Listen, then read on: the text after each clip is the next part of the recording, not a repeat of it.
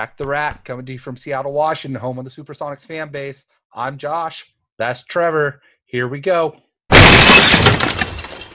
backboard's not live. Got to piece that in. Sorry, I don't have a bunch of extra backboards laying around that I can break every time. We'll get there, maybe, but I should have cracked open. So today at the store, speaking of you that beer, my wife found a Miller Lite in a champagne bottle. You know, because they call themselves the champagne beers. Yeah, it'd be a kind of a classy way to intro. For sure. Classy, trashy. So no, today was a whole lot of fun. I'm moving our offices. So I'm moving from like 4 separate offices into just one big office. Okay. So I'm like supposed to move everybody like tomorrow morning. So I'm having people tear down the cubicles that people tomorrow morning are coming in at like 8 a.m. to work, and their cubicle's not going to be there because I'm moving it to the other office and setting it all up. And then this afternoon around 3 something, IT freaks out on me. It's like, no, we're not ready. We can't set up their profiles. And meanwhile, I got like the offices are all ripped apart and everything. So I was like driving a U-Haul around all day today trying to figure all this out. So are you switching like locations or just like a different place in the same building or what?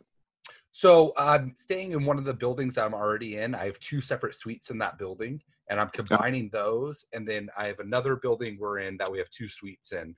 And so I'm combining like all 4 locations into one big location. Oh, nice. So, yeah, so I'm really excited. It's going to make things a whole lot better, but holy cow, it was it's been a crazy little bit. AB had strep throat all weekend last week. Yeah, so it's like I got like 6 kids running around. Yeah, wife's out of commission. Last week we went through where everybody got there's like the flu going around out here. Yeah. And the whole and that was just miserable. I didn't get it, knock on wood, yet. Yeah, but my 3-year-old James, he was pretty funny because he didn't get sick at all. So he's just running around like full speed, like everything's great.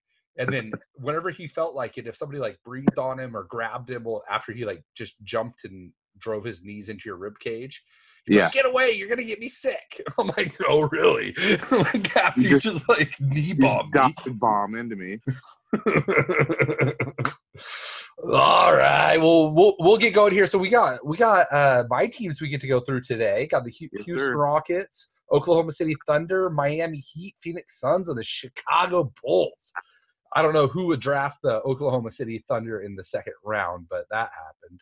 So yeah, that was especially since nobody else wanted to pick them. Nobody else would. They probably would have been the last team drafted if I didn't take them. But yeah, at least you didn't get stuck with the Warriors like me. Yeah, that's a little bit painful. The Golden State Warriors not doing so well. But that is a negative thing. They just got when you're getting blown out by the Sacramento Kings. That's when you know it's bad. Oh, so I was watching that game, and I thought Steve Kerr was going to strangle Draymond Green. Draymond Green has like a lay-in, and he's going in for it. And then there's 2 defenders and 2 guys on his team, like kind of in the paint or coming up on the paint. You know what I mean? Yeah. And he throws a lob off the backboard, in theory, to one of his teammates. I don't know which teammate he thought was open. So instead of actually shooting the ball and making the lay-in, he just throws this lob up off the backboard for one of his guys. And Steve Kerr like calls a timeout, and he's just like, you looking at his eyes. He's like, he's trying to stay calm, but he just wants to cuss Draymond Green out so bad right now. Yeah, but he knows if he does, Draymond's going to come right back at him and start cussing him out in the middle of the just dysfunction right now with the Warriors. Yeah. All right. So we got the Houston Rockets are up first. I sent you a little sheet. I don't know if you got it or not. No. So right now they are 17-9. So not doing too bad. Scoring 120 points a game. You're going to love it when they're scoring over 120 points a game, 120.1 to be exact, and they're not even first in the league in scoring. Welcome second, but welcome to the new age NBA. man. And they're giving up 114.5 points a game. So that's definitely towards the bottom of the league. Yeah. So they have like a 5.5 point differential, 7th in the league. One thing that's been a huge difference for them is they're like 6th in the league in fast break points this year, which last year they're terrible. They're the very, very towards the bottom of the league. Well, watching them play, I think the addition of Russell Westbrook has been huge for that number. Just getting him out on the break a lot more. James Harden's always going to be kind of a guy that walks the ball up the floor. That's just kind of his game. He's not like a big transition guy, but I think, add another ball handler like Westbrook, and that's just kind of his style. I think that's been huge for them getting out on the break. I agree. It's been those were the two things coming into the year. I was like, if nothing else, Westbrook's going to help them be a better rebounding team and get them into the fast break more. And that's a big deal. You can go pretty small. If you have Capella and Westbrook on the floor, you're going to rebound at a pretty high level. There's a lot of trash being talked over these last couple of years about his rebounding numbers in OKC with people saying all this stuff. But if you look at OKC, last year they got like 7 more shots than their opponents. This year their opponents are getting like 2-3 shots more than they are. And really, that wasn't Paul George doing that. I mean, everybody else is pretty much there. That's all Westbrook, and he's having that same effect. Really, outside of shooting, if you took shooting out as like a skill, which is a big skill to take out, but if you just remove shooting, Westbrook's got to be like one of the top 2 or 3 players in the league. He just can't shoot to save his freaking life. Every other thing, I actually seen him play defense. Yeah, that's a new thing. That's a new thing for sure. James Harden still doesn't, but. No, he gets some strips. He gets some strips, and he'll play decent post defense. But if you're asking him to do anything else on defense, good luck. Yeah, exactly. But what is he averaging? 39 point. Ridiculous. Westbrook's at 22.5 a game. Just think about this for a second with me. He's scoring 22.5 points a game, which on a lot of teams, there's a lot of high scorers right now in the league. But on a lot of teams, that's not unreasonable for that to be your leading scorer. No. But he has somebody scoring 17 points a game more than him on his own team. What did he have? What do you have, like 3 50-point games? He's had a bunch of them. Didn't he have like 3 of them in a row or a couple of them in a row? I should pull up. I'm going to pull this stuff up right now because I'm going to get his game logs here because he's had some crazy numbers that he's put up. Yeah. So he went 55 and 54 back to back. Yeah, that's what I'm thinking of. Then he fell off and only scored 39 the next game. Slacking. Yeah, I know, right? 10 days before that 50-point game, he scored 50 against the Spurs. And it should have been 52 if they would have counted the dunk. They also would have won it, but yeah. And I'm sorry that he twice this year has scored over 50 in back-to-back games. Because on November 30th against the Hawks, he scored 60. And then he's been slacking before that. I mean, I guess if you count 49-point games is good. He did that with a 44-point in front of that, 47 the game before that, 39 the game before that, 42 the game before that, 36, 44.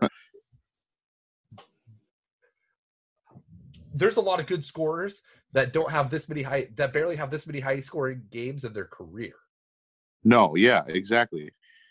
How many guys have multiple 50-point games in a season, let alone like back-to-back and doing that twice? Yeah. I saw something the other day. They're talking about he has more 50-plus point games this year than Jerry West had in his career. That's crazy. That's absolutely nuts. That is absolutely nuts. All right. And then here's the cool part, though, that I'm excited about with the Rockets is Eric Gordon's played like trash and barely played at all. And he's their 3rd best player. I really like Eric Eric Gordon. I'm a huge fan of his. He's really strong. He's not that tall, but he has the lower center of gravity and long arms, which I think is very helpful. That's tends to be something that the Rockets target is more so than the overall height is what's their wingspan. And correct me if I'm wrong, didn't he shoot a pretty high percentage last year from three? Yeah, he's been a great three-point shooter. Like him, when they picked up him and Anderson, they started launching these deep bombs, and really that opened up their offense. Like it hadn't been before. He takes a lot of tough shots, and he's a career 37% three-point shooter. Yeah. No, I completely agree with that. That's wild that he has been as bad as he's been, and they are still, they're still right there in it. It's early still, but I mean they're right in. They're going to be a contender till the end of the season in the West. The Lakers and Clippers are probably going to be the 1 and 2, but the Rockets will be right up there. That's for sure. Yeah, they essentially have like middle of the road offense or defense. They give up like 53% like effective field goal percentage, which is like 17th in the league. They're towards the top at 7th. Their opponents are middle of the pack with 17 points from free throws every game. But they do a good job of stopping the opponents from getting out into fast break. They're last in the league. They only give up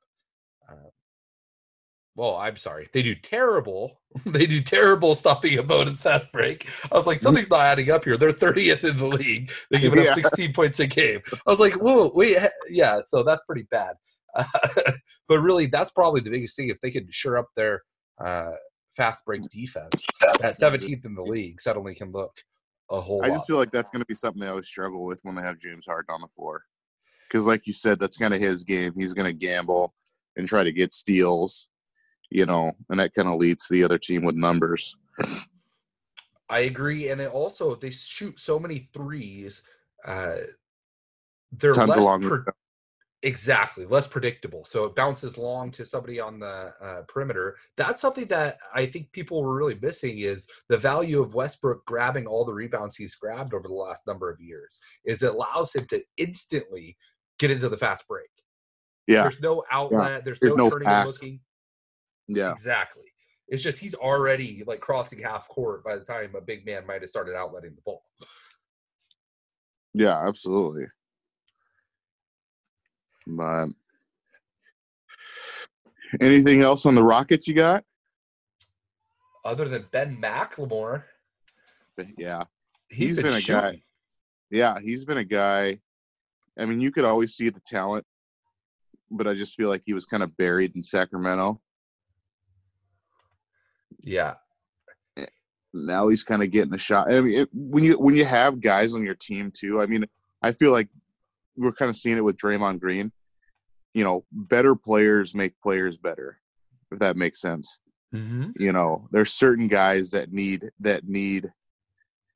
I don't want to say alphas. That might be the wrong word, but they need guys that are looking for their own shot and gets the defense moving around. Not everybody could be like James Harden, just break a guy down one-on-one. And I feel like we're kind of seeing that with that's a huge reason why Draymond struggles. On my side of it, his struggles have been all year. There's no Steph, there's no Clay, there's no KD. And he's kind of forced to be the guy, and that's not his game. But no, I think this situation has really helped him out a lot as far as Ben McLemore. Yeah, no, I completely agree. The way I look at it is really, how do I say this? One thing that it makes me, I think people miss a little bit is when they just look at the numbers and they're like, okay, what's their effective field goal percentage and what's their true shooting and all this type of stuff is like, okay, great. But is this guy creating shots for others and taking tough shots so that he can do that? Or is this person sitting there waiting for wide open catch and shoot to be able to put the ball in the hoop? And I think that's a huge difference. And that's going to be interesting from a team building and a coaching strategic standpoint moving forward is there's a lot of value in the guy that can work that mid-range game, pull the help defense far enough out. Oh, you're not going to come all the way out. Okay, then I'm going to shoot this little bank shot right over you. You kind of Right. almost like playing between the quarterback and the. I was watching a game the other day and I kept thinking that, like, you know how you try and get that ball in between the cornerback and like the free safety, like Yeah. for a. Yeah. Like, I think Aaron Rodgers maybe, or Brett Favre, one of those guys was like the first one who really started throwing that ball a lot Yeah. because he had the arm to do it. I kind of feel like Yeah. the same way is like playing that space where can you pull that guy out from the rim? Well, if you're not going to come out, I'm going to hit this. And now you have to come out. And once you start coming out, now you leave the hoop unprotected.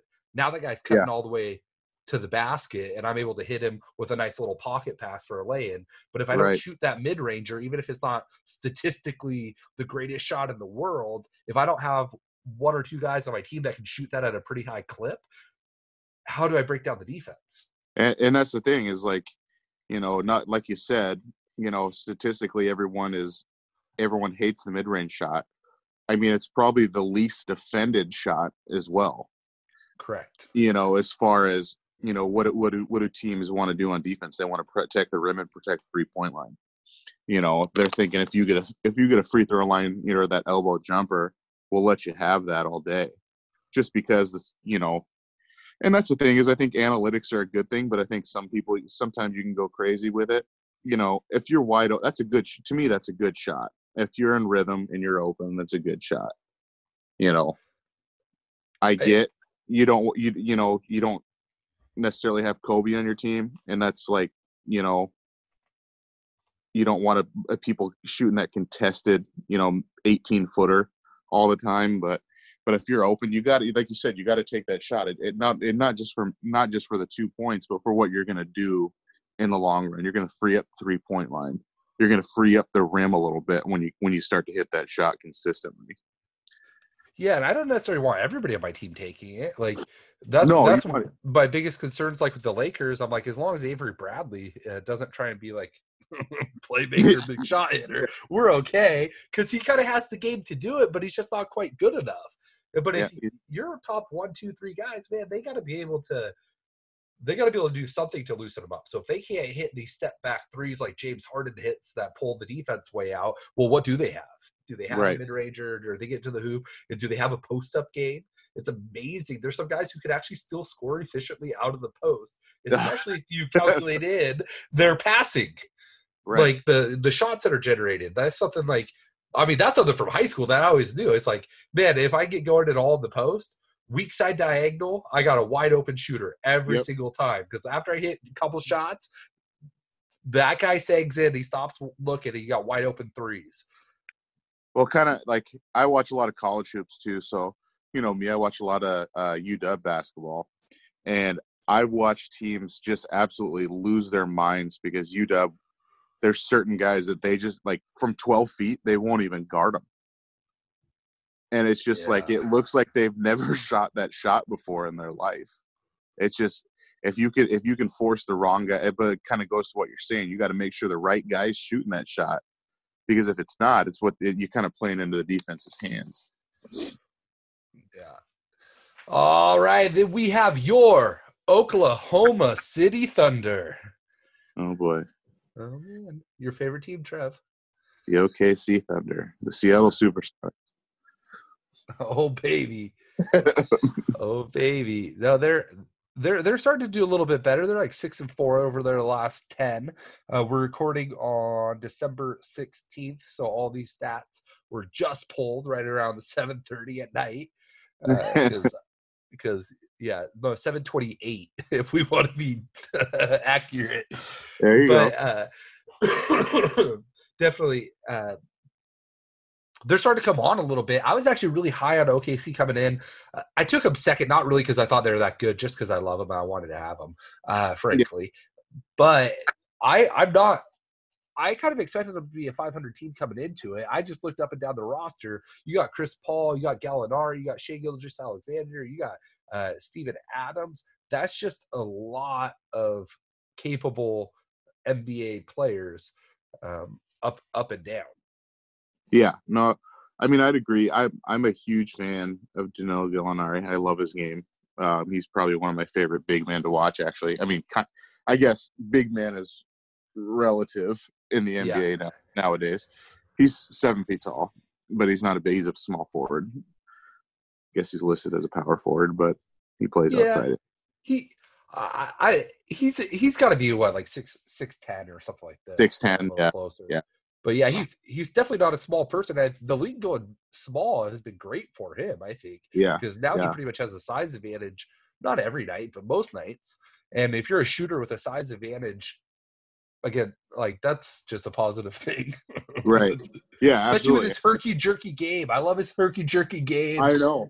It's weird and it's unique, and he can kind of score from everywhere on the court, you know, and I don't know, not a lot of guys look like him out there. Well, it gets him to the foul line a lot. Gets the foul line a ton, you know. But personally, I'm not a huge fan of Chris Paul. That's why I wasn't as high in the Thunder as maybe you were. I don't know. I think he's a good point guard. I think he is what he is. I'm just not a huge fan of his game. But yeah, I mean, the Thunder they've done a lot better than I thought. That's for sure. So a lot of it's been defensively, obviously. They're giving up 107. So they're pretty much even. They're scoring 107 a game. They're giving up 107 a game. They're scoring slightly more, like 0.2 points a game more. So that puts them like 21st in points that they're scoring and 11th in the points they're giving up. Yeah. Their effective field goal percentage, they're 14th in offense and defense. So kind of that right middle of the pack. They're not getting into fast break, and they're not getting second chance points. So those went from like a huge asset last year with Westbrook to now they're 30th in the league in both. That's crazy. They went from getting like value. What'd you say? I said that kind of shows you his value. Yeah, as far as what? I was going to say, as far as like what it's done to Oklahoma City and how much it's helped Houston in those categories. Well, yeah, that's the big one, is really when you start breaking it down and looking at how did it affect the team as a whole, not just what are his stats, right? Like, right. How does it affect the team as a whole, and what did it do to their bottom line? I'm seeing if I can pull it up here real quick. I think I got it.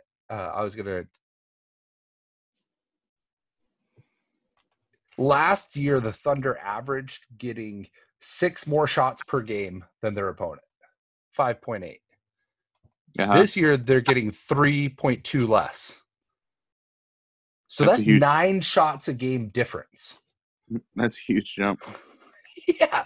But that's the whole thing. That's the only difference really between this year and last year with their team. They were similar. 27 potential points. Yeah, if you hit all threes, right? Yeah. I mean, and even if you go, okay, well, what if you just got at a normal rate? Well, it's like, okay, people get 1.1 points per shot is about what the league average is. Yeah. So I mean, that's like 10 points a game. I was gonna say, yeah, like say it was all twos and you shot 50%, you're looking at 9 points a game. So like 9-10 points a game. I mean, that's a huge difference. Along a season. And I think that's one of the biggest things that's overlooked. And I'm working on this a little bit. I've been trying to go from, I've always kind of looked at this stuff the same, but I'm like, the way I look at it is really hard to explain and talk through, because I've just always looked at it in my head like that, where I'm just like, oh, who got more shots? Who's getting to within 5 feet of the hoop more? And who got to the foul line? Like, those are like the things I look at, right? Yeah.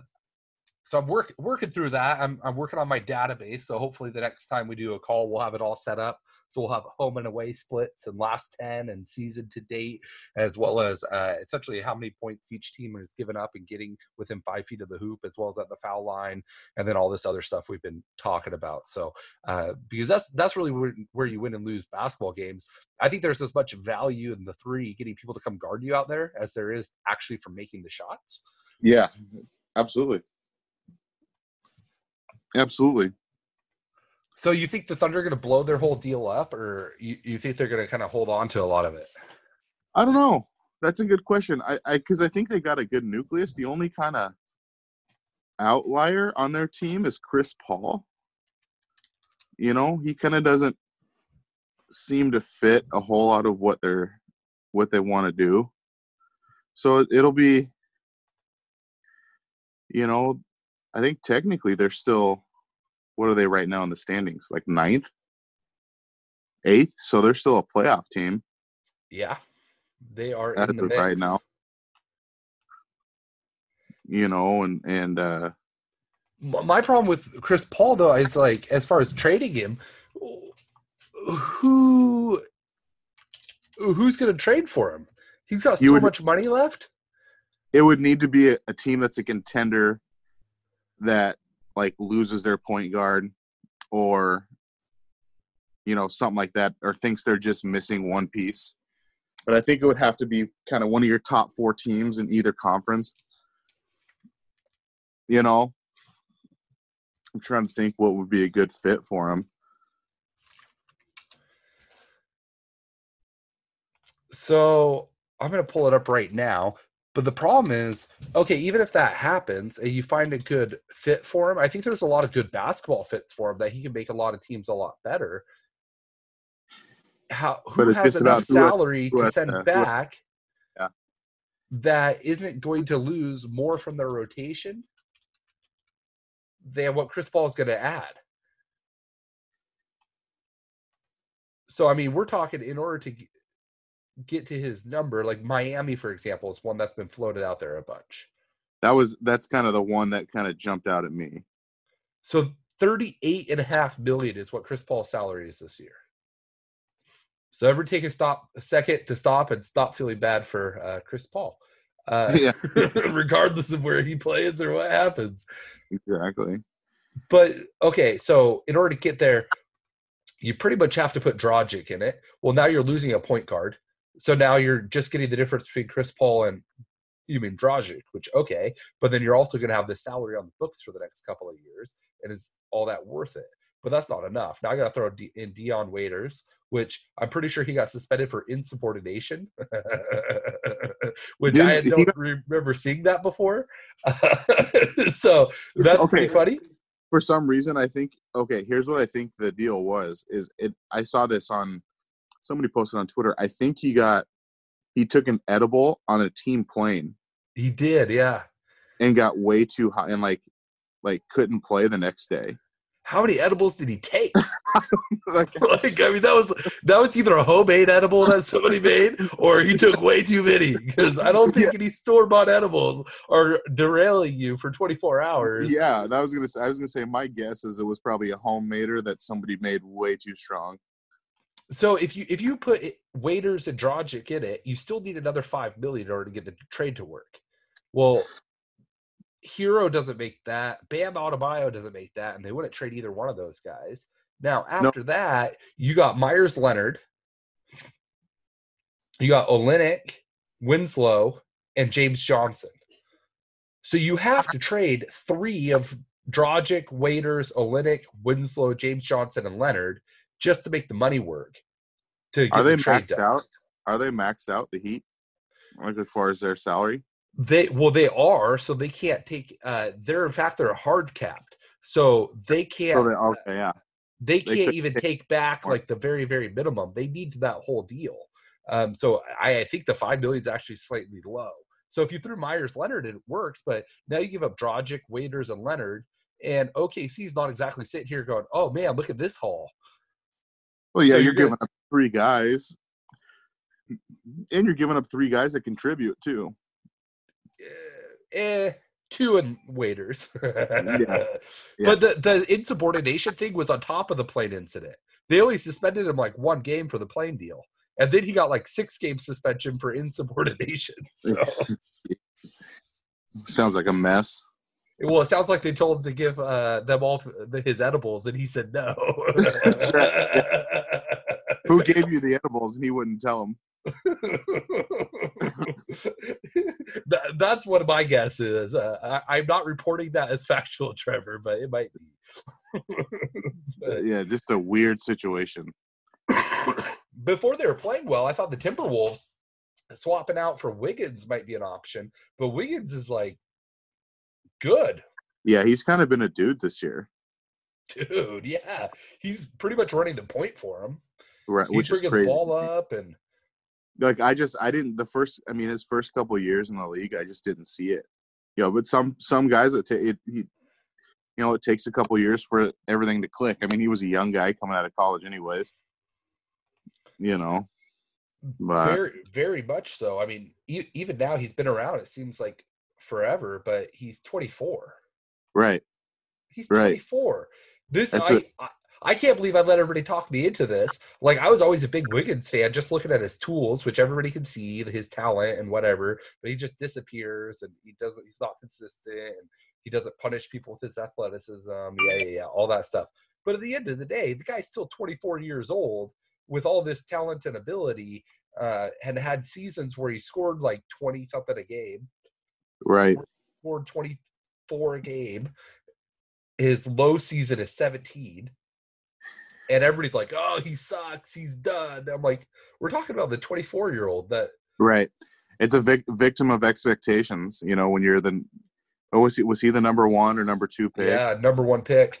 Got traded for Kevin Love. Yep. That's kind of what comes with it. When in reality, he's actually been a contributor for a couple of years, and now he's kind of coming into his own. Yep. And speaking of the Heat, I also got the Heat. They're my number 3 third round pick. They're a strong contender for my keeper, Trev. I'm looking at this going, would I rather a third round pick or would I rather the Heat? Right. Oh, that'd be a great keeper, because then you still get a first rounder. I get my first and my second. I don't think I'm going to keep OKC at my second round pick. There's a high Just likelihood. I'm probably not going to keep Golden State either, Josh. So. Oh no. I think they were my second round pick. Hey, they actually might be a good value pick in the second half, because we'll see what happens with their team and who comes back. But they're playing a lot of. I actually really think this year they're terrible, but this year's going to be so good for their franchise. They're going to get like a high draft pick. They brought in all these guys like Pascal would never gotten this time if. No, and he's turned into a guy like a real, like a legitimate NBA like dude, and then get Curry healthy, get Klay Thompson healthy next year. Like you said, you'll have a high pick. You got Draymond Green, you got D'Angelo Russell still. Glenn Robinson is floating around there. We'll see if he can put it all together. Marquise Chris is looking way better than he was at the beginning of the year. He still makes some boneheaded plays, but he's got a lot of ability. And so, but you're starting to count up these guys, and then you got Looney, and we'll see if Willie Cauley-Stein, whatever. But man, you only need like what? 2-3 all-stars and 9 competent players, and you're going to be a contender. So I mean, if they could get a legit big man, I think that would be kind of a piece they need. I mean, obviously they can't have a guy that's just their style of play. They need a guy who's going to keep up, but that's kind of what all the big men are these days. But if they can get a guy that can, a big man that can rebound a little bit, run the floor a little bit, I think that's kind of what they're missing. They're missing a lot right now, obviously, but in the long run, that's kind of what they'll be missing. I was watching one of their games with their local announcers the other night, and it was funny because they're like, yeah, all this beautiful basketball, and when they run like these, like really these niche screen plays that just get you like the exact look you want, we're just used to getting these converted at a much higher rate. Yeah. It's like, yeah, no problem. Kidding. If you have Steph Curry and Klay Thompson taking all the shots. Yeah. Yeah, your third scoring option is Kevin Durant. Yeah. That's just crazy. But all right, so we got the Miami Heat. They're currently 19-7. They're right at 10th in the league in points, 112 a game, and they're giving up 107. Which is 9th in the league. So they're top 10 in points scored and points given up, which gives them the 8th best differential at 5.5 points a game. They're turning the ball over a lot. They're 29th in the league with 17 a game. But they're forcing a lot of turnovers too, just not as many as they are turning over. And they're not getting – what's that? I was gonna say I got a question for you. Kind of, I was like looking at their stats and everything. Who's their starting point guard? Like I know they got Dragic, but it looks like he doesn't start. Yeah, no, he doesn't. Well, de facto, Nunn and Butler Is it? Yeah. handle the ball the most. I mean, Butler's at like 7 assists a game, but they run their offense. Winslow kind of takes care of some of the point guard duties as well. Last year, I think they did it more. Winslow and Richardson last year, where they both initiated the offense quite a bit. And then Bam Adebayo, they run a lot of offense through him. So Bam's averaging 15.2 points, 10.6 rebounds, and 4.6 assists a game. That's crazy. So it's really kind of a little bit more of a point guard by committee, so to speak. Which possibly could be the reason for some of the turnovers. I think that's a very good point. Yeah. But well, who's turning the ball over for him? You got Bam at 3 a game. Then you have Dragic, Butler, and Winslow all at like 2.5. And then you got Nunn and Hero at 2 a game. I mean, that's a lot of non-point guards and rookies. Yeah. Handling the ball a lot. Yeah. Yeah, no, for sure. I mean, I'm looking at their roster. I mean, technically, Dragic is like the only true point guard they even have on their roster, which is crazy. Well, that's why there's been so much talk about Chris Paul with him. Yeah.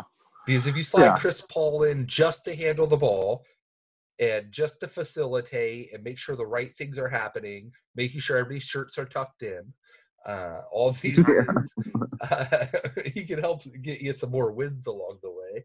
But it's just, I think Chris Paul doesn't get moved for another year or two. And they hold tight and they'll end up being able to flip him. And then it's just a year or two left on their deal and somebody's willing to bite the bullet and do it. Duncan Robinson, though, looking real nice, can shoot. They just got a lot of these guys that I feel like came out of nowhere this year. Like Hero and Nunn and Robinson. And I know Bam's been around, but not like he's been okay. Yeah, he's been okay, but he hasn't been putting up these kind of numbers, that's for sure. Yeah, is he going to make the All-Star team? He might. I mean, that's probably one of the more complete stat lines from a center that you'll see. And his team's winning. Yeah. Well, and that's the biggest thing. You know, if your team is, Jesus, they're tied with the Rockets as far as their record goes. You know. Yeah, which is real nice. Very happy with that pick. Yeah. Yeah. So their starting lineup with the Heat tonight, they had Nunn, Butler, Robinson, Leonard, and Bam. So I guess you would say Butler or Nunn is the starting point. Right. Kind of probably Jimmy Butler would be my guess. Who's going to get the majority of the time with the ball in his hand. Yeah, that's for sure what's happening. Well, tonight, Nunn was -21 against the Grizzlies, so that's not good. No, not at all. That's not good. Well, that's the hard part with basketball and looking at some of the numbers. Is like, yeah, he scored 18 points a game on 50% from the field, 2 for 4 from downtown, like 3 assists, 2 rebounds. Like, oh, he had a pretty good game. But his team got outscored by 21 points while he was on the floor. So, and considering this is what I love, is when you look at some of these differences. If you look at Leonard, Butler, and Robinson, they're all +7 or 8. They're the same starting lineup. How many minutes a game did they play separately? So that difference of 27, 28 points, 29 points, like how many minutes did that happen in? Yeah. I mean, it couldn't have been much. But all right. No, I'm really excited about the Heat. They've been a pleasant surprise. They're getting to the line a lot. They're 4th in the league, making 20 free throws a game. And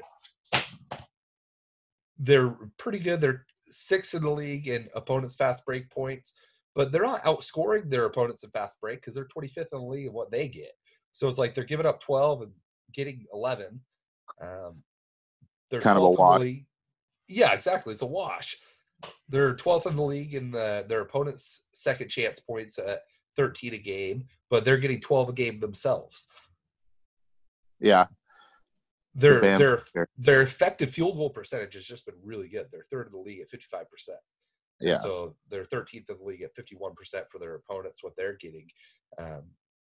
So it's really, they're just driving. They're 10th in points scored and 25th in attempts.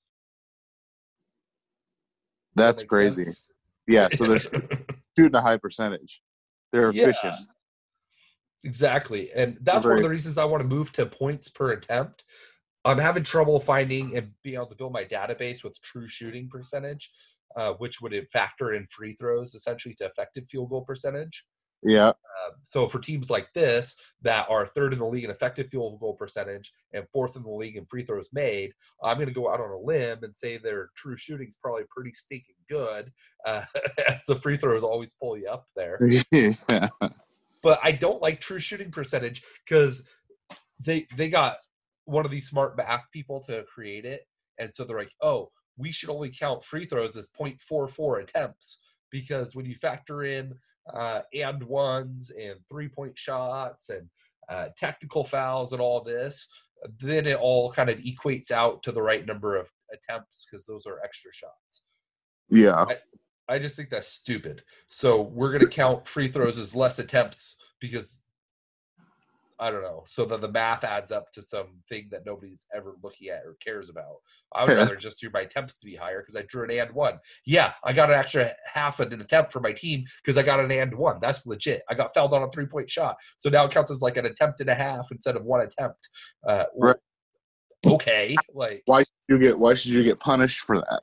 Yeah, so it's just a different way to looking at it. I mean, ultimately, the numbers come out the same, but I prefer a simpler, and what I'm building is essentially where we're just going to be able to look at points per attempt.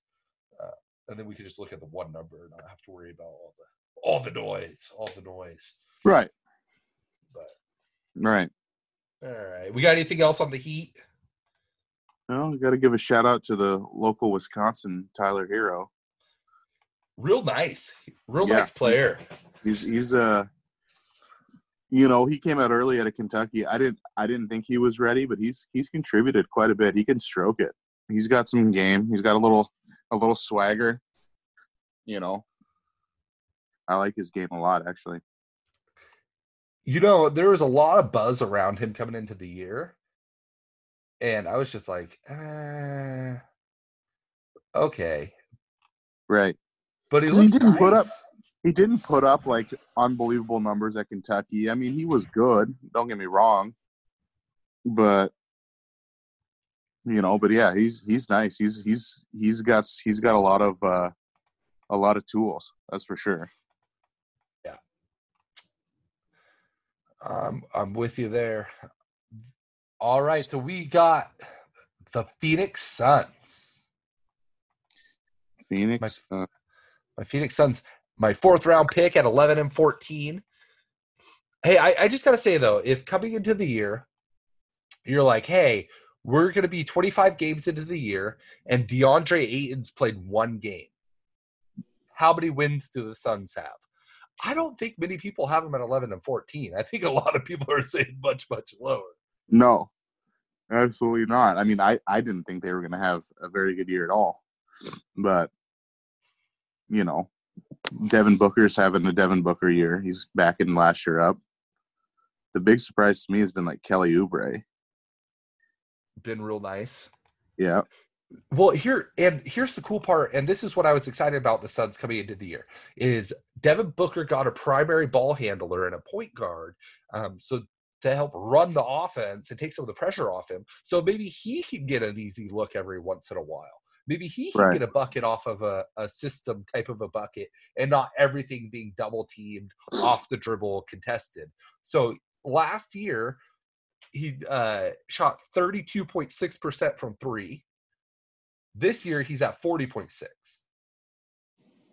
And I don't think he became this way better shooter. I just think the quality of looks that he's getting are way better.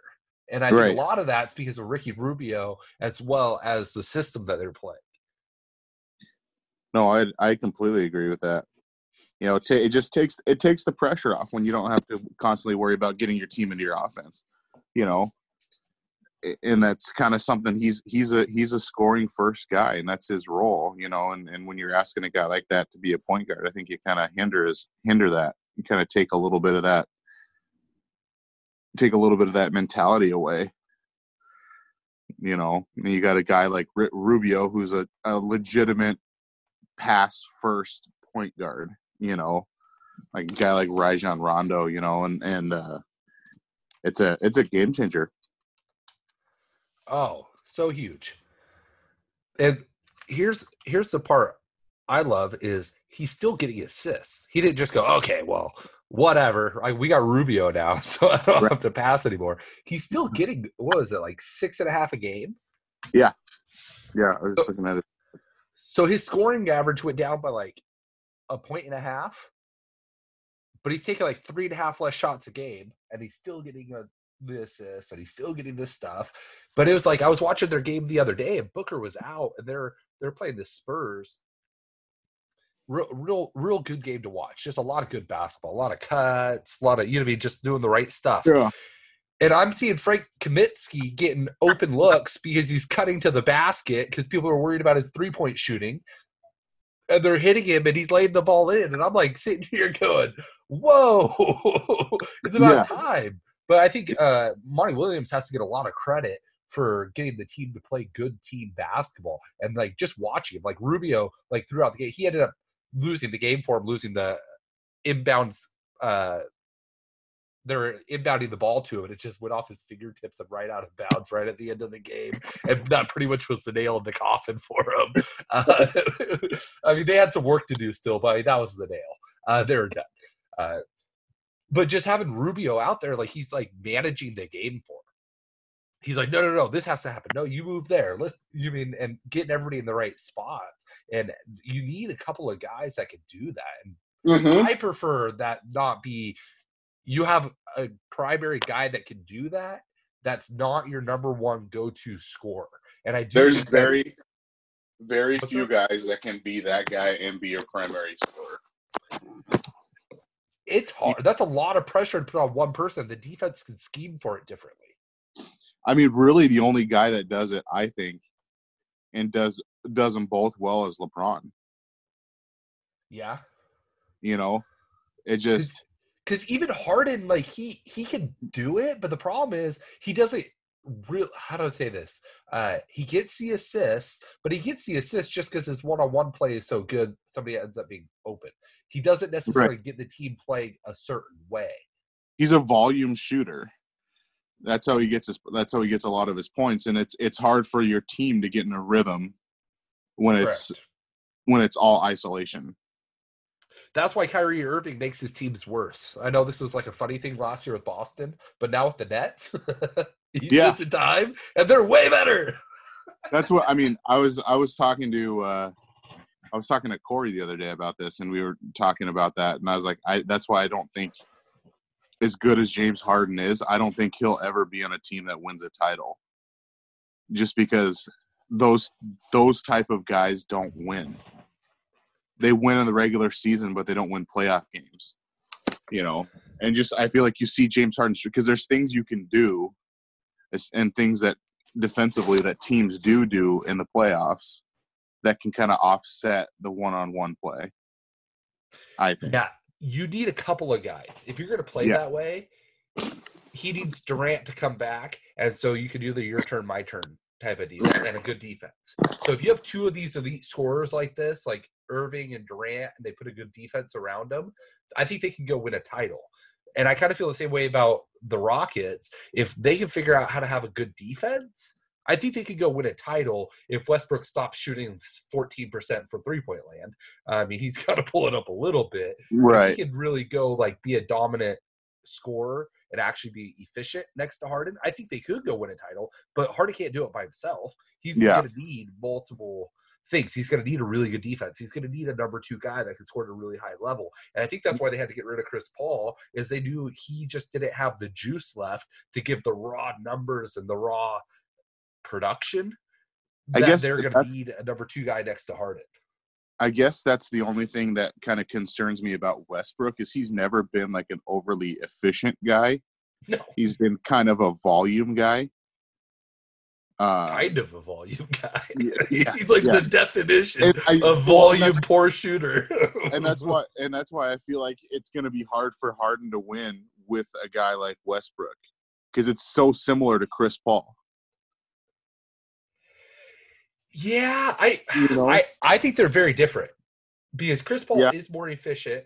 He's a better shooter, and he does all like the game management type of stuff. But he does the stuff like, okay, let's slow it down. Like you see Oklahoma City's fast break stuff has like plummeted. Well, they already have Harden to do that. We don't need somebody to slow it down and set up the half court because our half court is we're going to give Harden the ball, and his step back 3-pointer is good enough. And if we get something better than that, great. Like they don't need somebody to do that. They need somebody to give them rebounding and get them into transition and get them easy points and move the game faster so there's more possession so Harden can still take a crap ton of shots and somebody else gets to touch the ball too. Yeah. And I will say that is a huge difference between Westbrook and Paul is the tempo they play with for sure. You know, and Russ does create a ton more possessions. I mean, that's a good point. So on the Phoenix Suns, excuse me. Whenever I get sick, Trevor, for the next like 3 weeks, I have this terrible cough. So that's a lot of fun. Yeah. But the Phoenix Suns, they are winning by like system.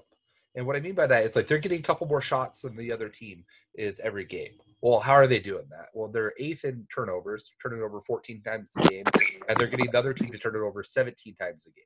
So that right there covers their whole spread as far as getting more shots up. They don't care about offensive rebounding. They're getting like 9 a game. So that's like 27th in the league. And but the problem is, if you're going to do that, if you're just going to throw in the towel and be 27th in offensive rebounding, 13th isn't bad in opponent's fast breaks, giving up 13 points a game. But you should be better than 13th in the league if you're going to punt on offensive rebounding. Yeah. You have to be if you're going to do that because that's such a huge part of it. I mean, you're like you said, losing shots. And then they make 20 free throws a game, which is top 5 in the league, but they give up a little over 20, which is like 24th in the league or bottom 5 in the league. So that's kind of a wash there. They actually have a positive differential. So they're 12th in the league in differential. So they've been playing pretty well as far as just their overall whatever. But some of these things, I think Baines' absences that he's missed has hurt him more than Ayton's has hurt him. Yeah, I could see that. I mean, he's been playing really well. I mean, Baines was playing really well. I mean, and they're a little different too. Very different. You know, Ayton. I don't know. Baines is a guy that's going to kind of do like, you know, I hate to sound cliche, but he's like a dirty work kind of guy. Yeah. You know, he's going to get the rebounding. He's going to bang in the post. He's going to play a little D. You know. And he's going to shoot 39% from three-point land this year. That's crazy. That's absolutely nuts. Well, he anchors their defense. If you have a defensive center, he's a really good defender. And I think that's their whole success this year is, they tried to put a lot more shooting on the team in general other than Rubio. That's great and that's cool. And a lot of more skill is helpful.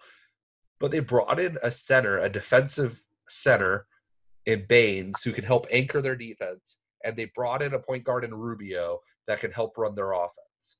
And if you do that with a competent coach, now you can get some wins out of your talent. Mm-hmm. Yeah, absolutely. A lot of games are decided. How many games do you watch that are decided either some big comeback at the end, or the team makes a run and then you have to stop the run, or else they're going to take like so many games, a 5, 7, 8 point difference, come in the late third, fourth quarter, could make a huge difference in that overall game. And having those guys that prevent your defense from breaking down and prevent your offense from just breaking down completely, I think is a huge part in actually getting wins in the NBA. There's a lot of talented guys in the NBA. Yeah, no, I completely agree with you. That's a great point. All right. And anything else on the Phoenix Suns? I think that's about it. Let me peek at this real quick, since we talked half the time about the Suns about other people. I should be bragging on them. This was like the team I was yelling from the mountaintops coming into the year. I'm like, everybody thinks they're going to be terrible, and I don't see it. I don't see it at all. I think they could make a trade this year, though. I do think they're a team that if the right fit came along, they would definitely go make a trade to be able to get into the playoffs. Yeah, they could. They're close. They're really close.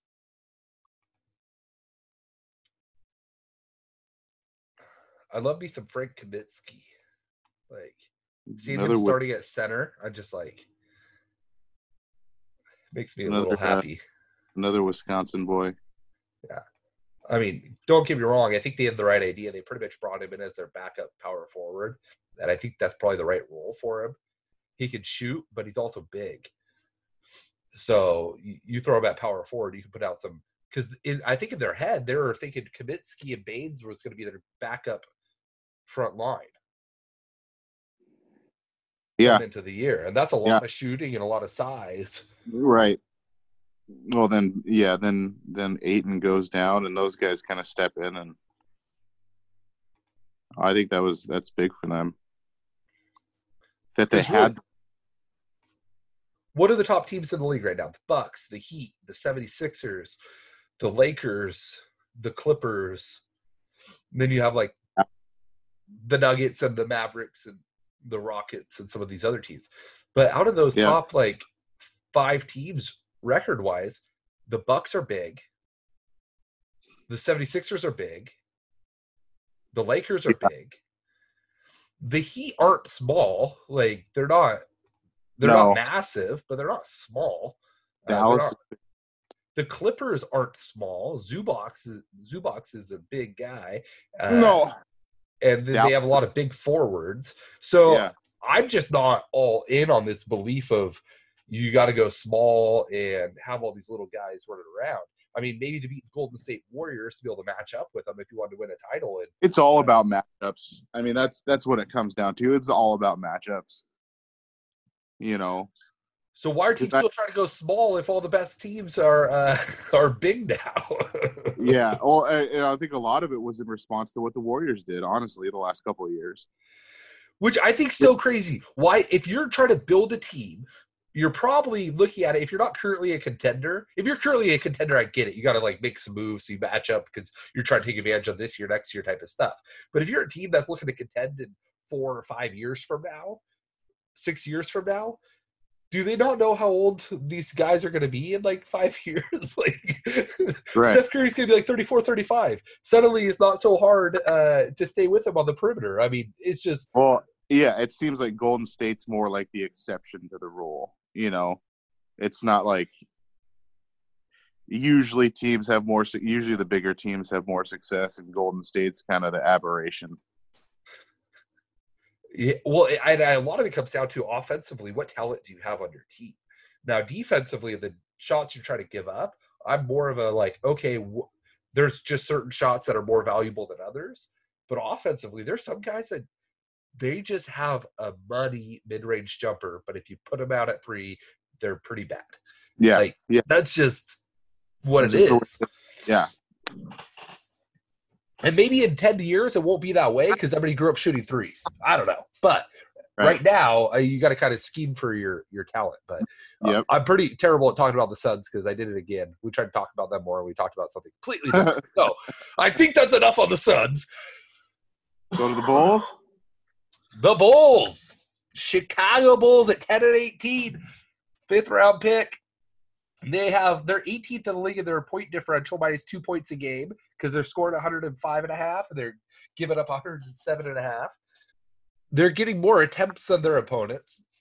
They're getting 2.5 more shots a game, and that's because they're number one in enforcing opponents' turnovers at 18.5 a game. And so they have 15.5, so that's the 3 that they're picking up there, the 3 extra shots, but they're only getting 2.5 because they're also giving up another half an offensive rebound than they're getting each game. They're right around like 10, 11, right, on those things. They're top 10 in both second chance points and fast break points. So they're 9th in second chance points at 14 a game. They're 7th in fast break points at 15 a game. They're pretty terrible. They foul a lot. So they're 29th in the league, giving up 21 made free throws every game. They're getting 17 made themselves, so which is middle of the pack-ish. They're good at preventing second chance points from the other team. Now, this is interesting. This might just be luck. I don't know, because I'm not really aware of – how do I say this? They're 22nd in the league in giving up offensive rebounds, but they're 7th in the league in giving up second chance points.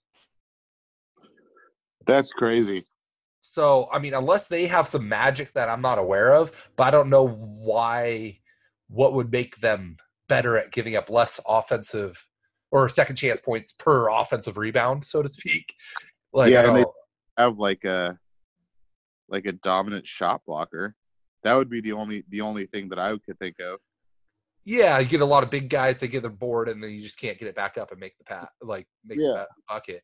But so that might be something where they're actually probably will end up worse in a month or two as far as the second chance points they're giving up. That's probably just a little bit of shooting luck. I'm not a big fan of that. I know there's a lot of numbers guys that look at and like so frustrating when people talk about clutch teams.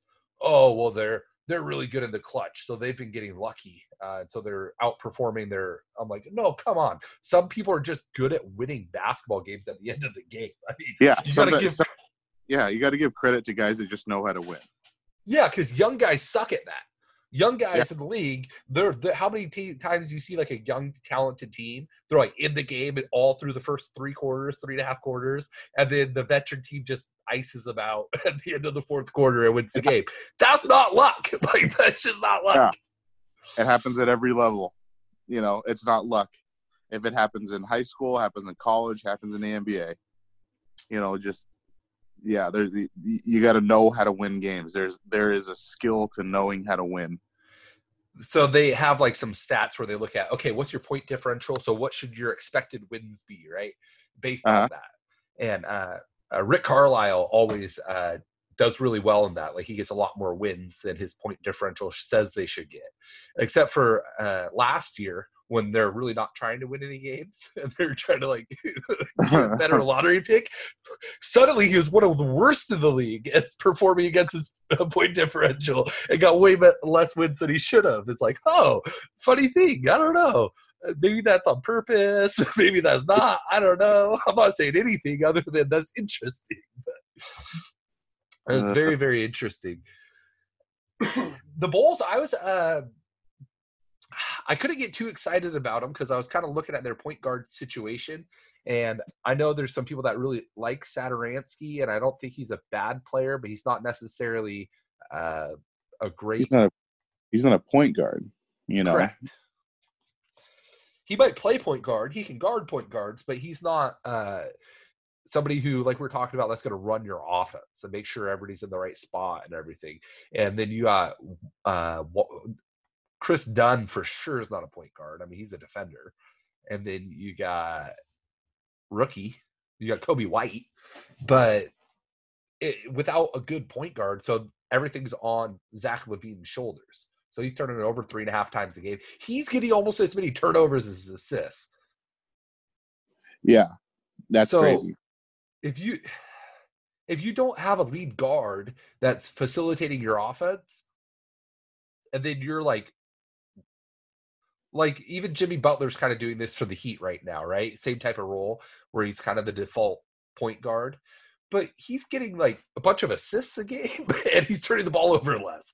So, there's you need to be getting more than 3 assists a game if you're going to be like the primary ball handler and scorer and everything's running through you. Without that, they're never going to have a good offense. And so if you look at it, they're 27th in the league in their effective field goal percentage, and they're 19th in the league in their free throws made.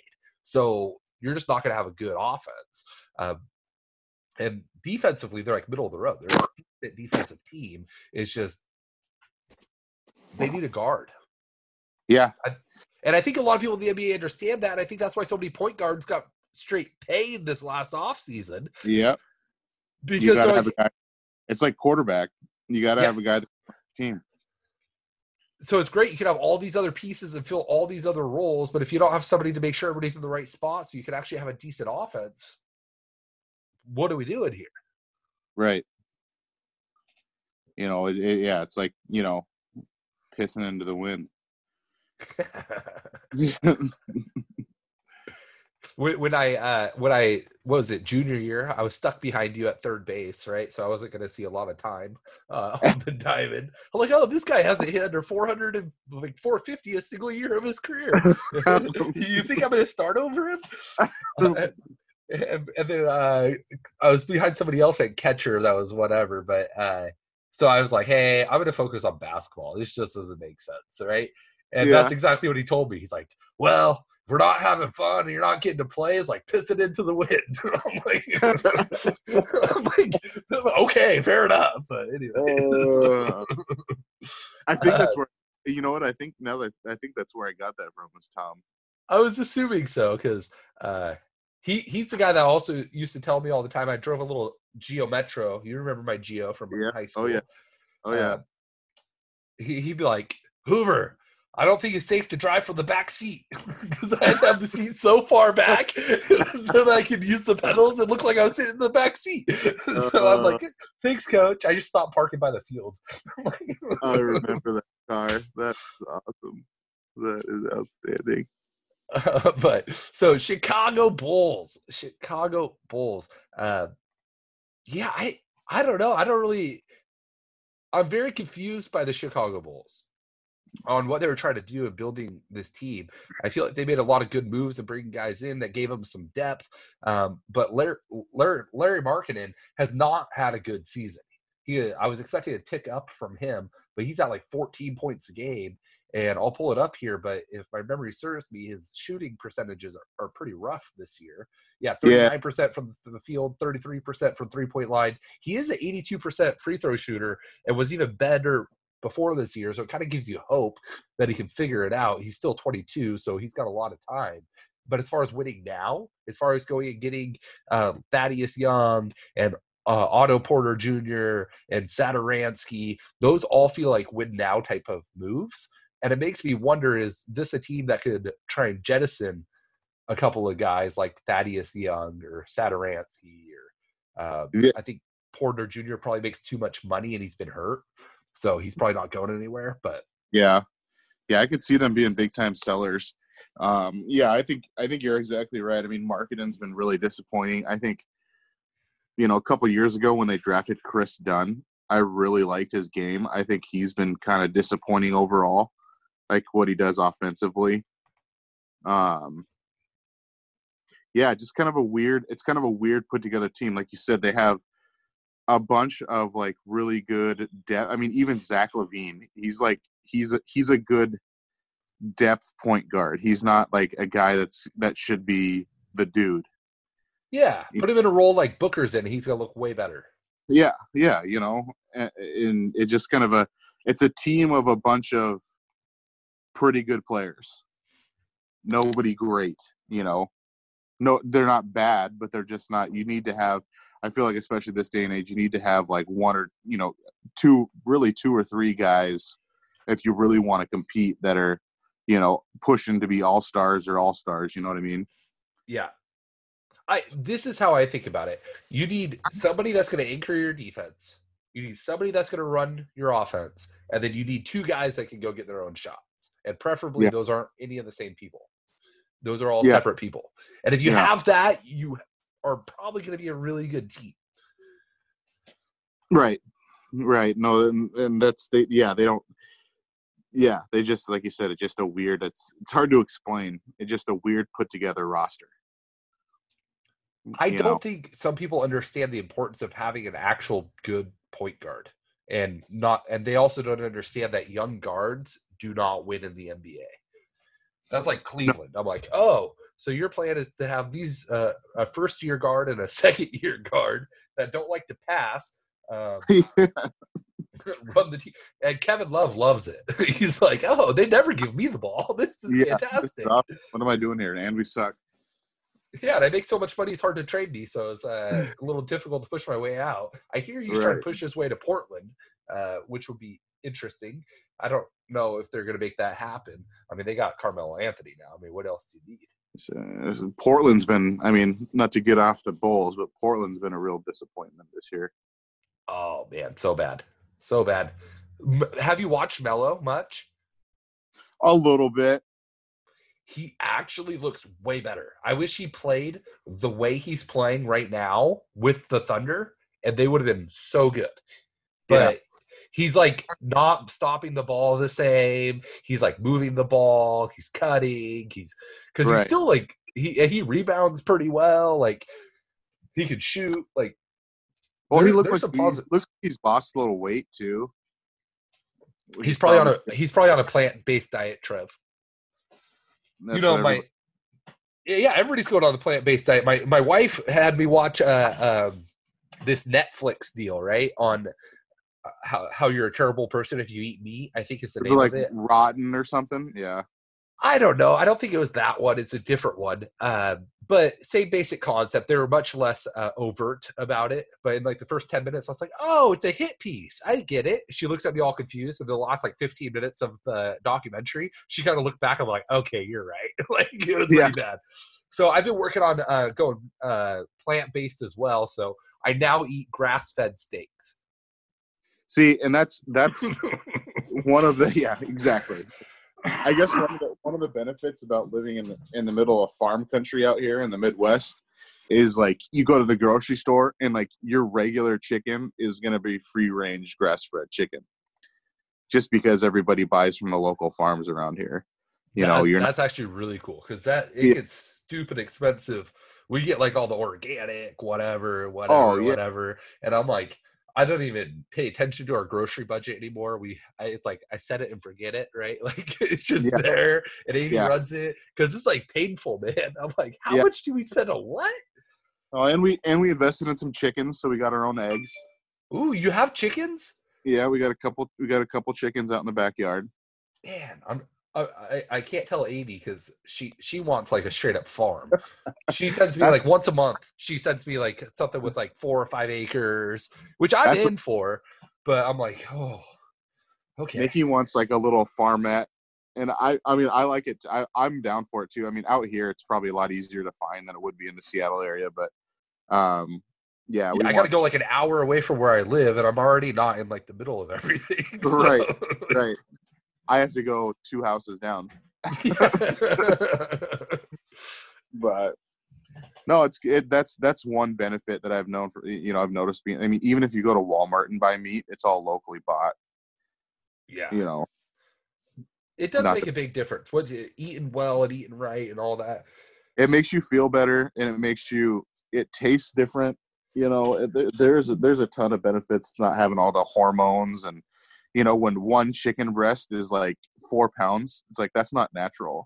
Like, I have chickens, they don't get that big.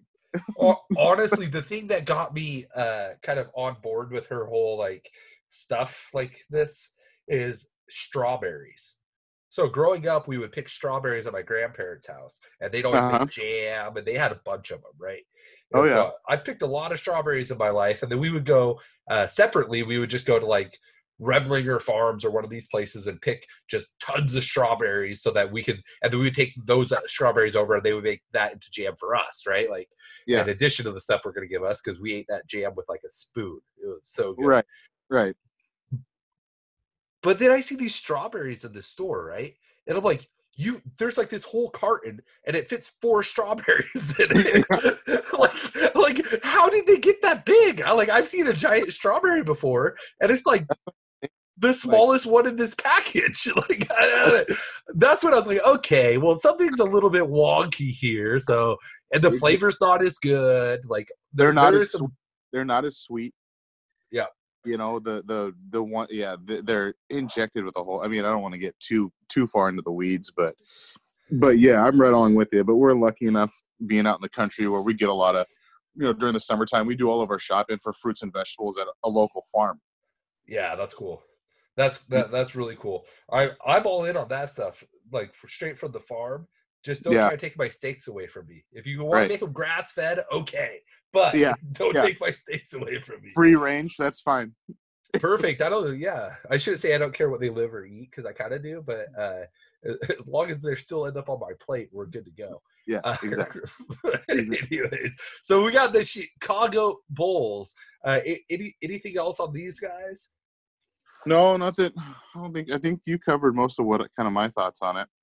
Just kind of the weird composition of the roster. They just need a couple of dudes that can kind of go get their own shot. I think that's what they're missing. Yeah, I think Larry Markkinen might be that. He needs a few more years, though. Like in 2-3 years when he's 24, 25, I think he could be a really nice player. Wendell Carter, I think, is a really good fit next to him in the front court. Yep. Zach LaVine and Kobe White could potentially be a nice backcourt pairing, but like all the guys, one of them needs to learn how to pass. Yeah. Well, and all the guys that have the potential are young. I mean, it's going to take them a few years. Markkinen's young. Wendell Carter's young. I mean, Zach LaVine's been around, but he's still relatively young. I mean, Kobe White's a rookie. So yeah, they got some pieces, but it's a lot of young pieces, and right now just not quite clicking together. Yeah, and like Otto Porter's like 26, Zach LaVine's 24, so I think they have the right kind of that type of stuff. But I think Thaddeus Young's for sure getting traded. Like, I don't know why you would hang on to him. You're not going anywhere this year. Right. It's not going to help you. Yeah, why do it? At least get a couple second-round picks out of him or something. All right, Trev. Well, hey, I think that's pretty much it on the Bulls. Yep. I'm excited. You're still following college pretty closely, right? Yep. Oh yeah. Yeah. You said you were talking to Corey the other day? Yeah. Is he still following college pretty closely? Yeah. Yeah. Oh man. I still follow. I watch a lot of basketball. I'm conning my kids into liking it. So, dude, I'm working on it. I'm trying to get James to recognize the right sports. Like, he's got soccer down, but now because he plays soccer, but now everything's the soccer game, right? So I'm watching the Seahawks, and he's like, "Oh, what Dad? The soccer game's on." I'm like, "No." my oldest one has no interest in it, but like when I get home, my young one, Kennedy, she'll be like, "Dad, you want me to turn on your show? You want to turn on basketball?" I'm like, yeah, let's do that. I was like, not that I have favorites, but if I did, it would be the one that asks to watch my shows. No, that's what they always get mad at me. I turn on one of my games, and like Adeline like storms out. She's like my 7-year-old. She storms out of the room like, "Oh, yeah, we're watching this," and then Audrey's kind of like just messing with me. Yeah. Yeah, I'm like, okay. Yeah, well. But Kay runs up to Mom. Dad's watching sports again. Like she's telling on you, like you're in trouble. My TV, all right. Yeah, exactly. I was gonna say it, but that's what I was thinking too. It's like, you didn't buy this TV, that's for sure. No, hey, so I'm told we're gonna have come February. I figure that's when a lot of people really turn their sights and start following basketball more closely after the Super Bowl and all that. Yeah, and then headed right into March Madness. Oh yeah. So I'm kind of feeling like we need to get like a little 3 of us that maybe once or twice a week or whatever makes sense and figure it out. Lead it into March Madness, do a few episodes, kind of catching everybody up on what's going on, who to watch at the tournament, and then maybe keeping tabs on the tournament, and then we roll right into April, May, June, the best 3 months of the NBA season. Yeah, I'd be down for that for sure. So I it's been a bit, so I'll have to reach out to Corey and I'm sure he'd do it. Oh yeah, if he gets to talk basketball, I think he's usually pretty happy. Yeah, for sure. So, Well, all right, Trevor. We will talk soon. all right, Joshua, you have a good night. All right, you too. Maybe next time I'll remember my my webcam. It was kind of not looking at you.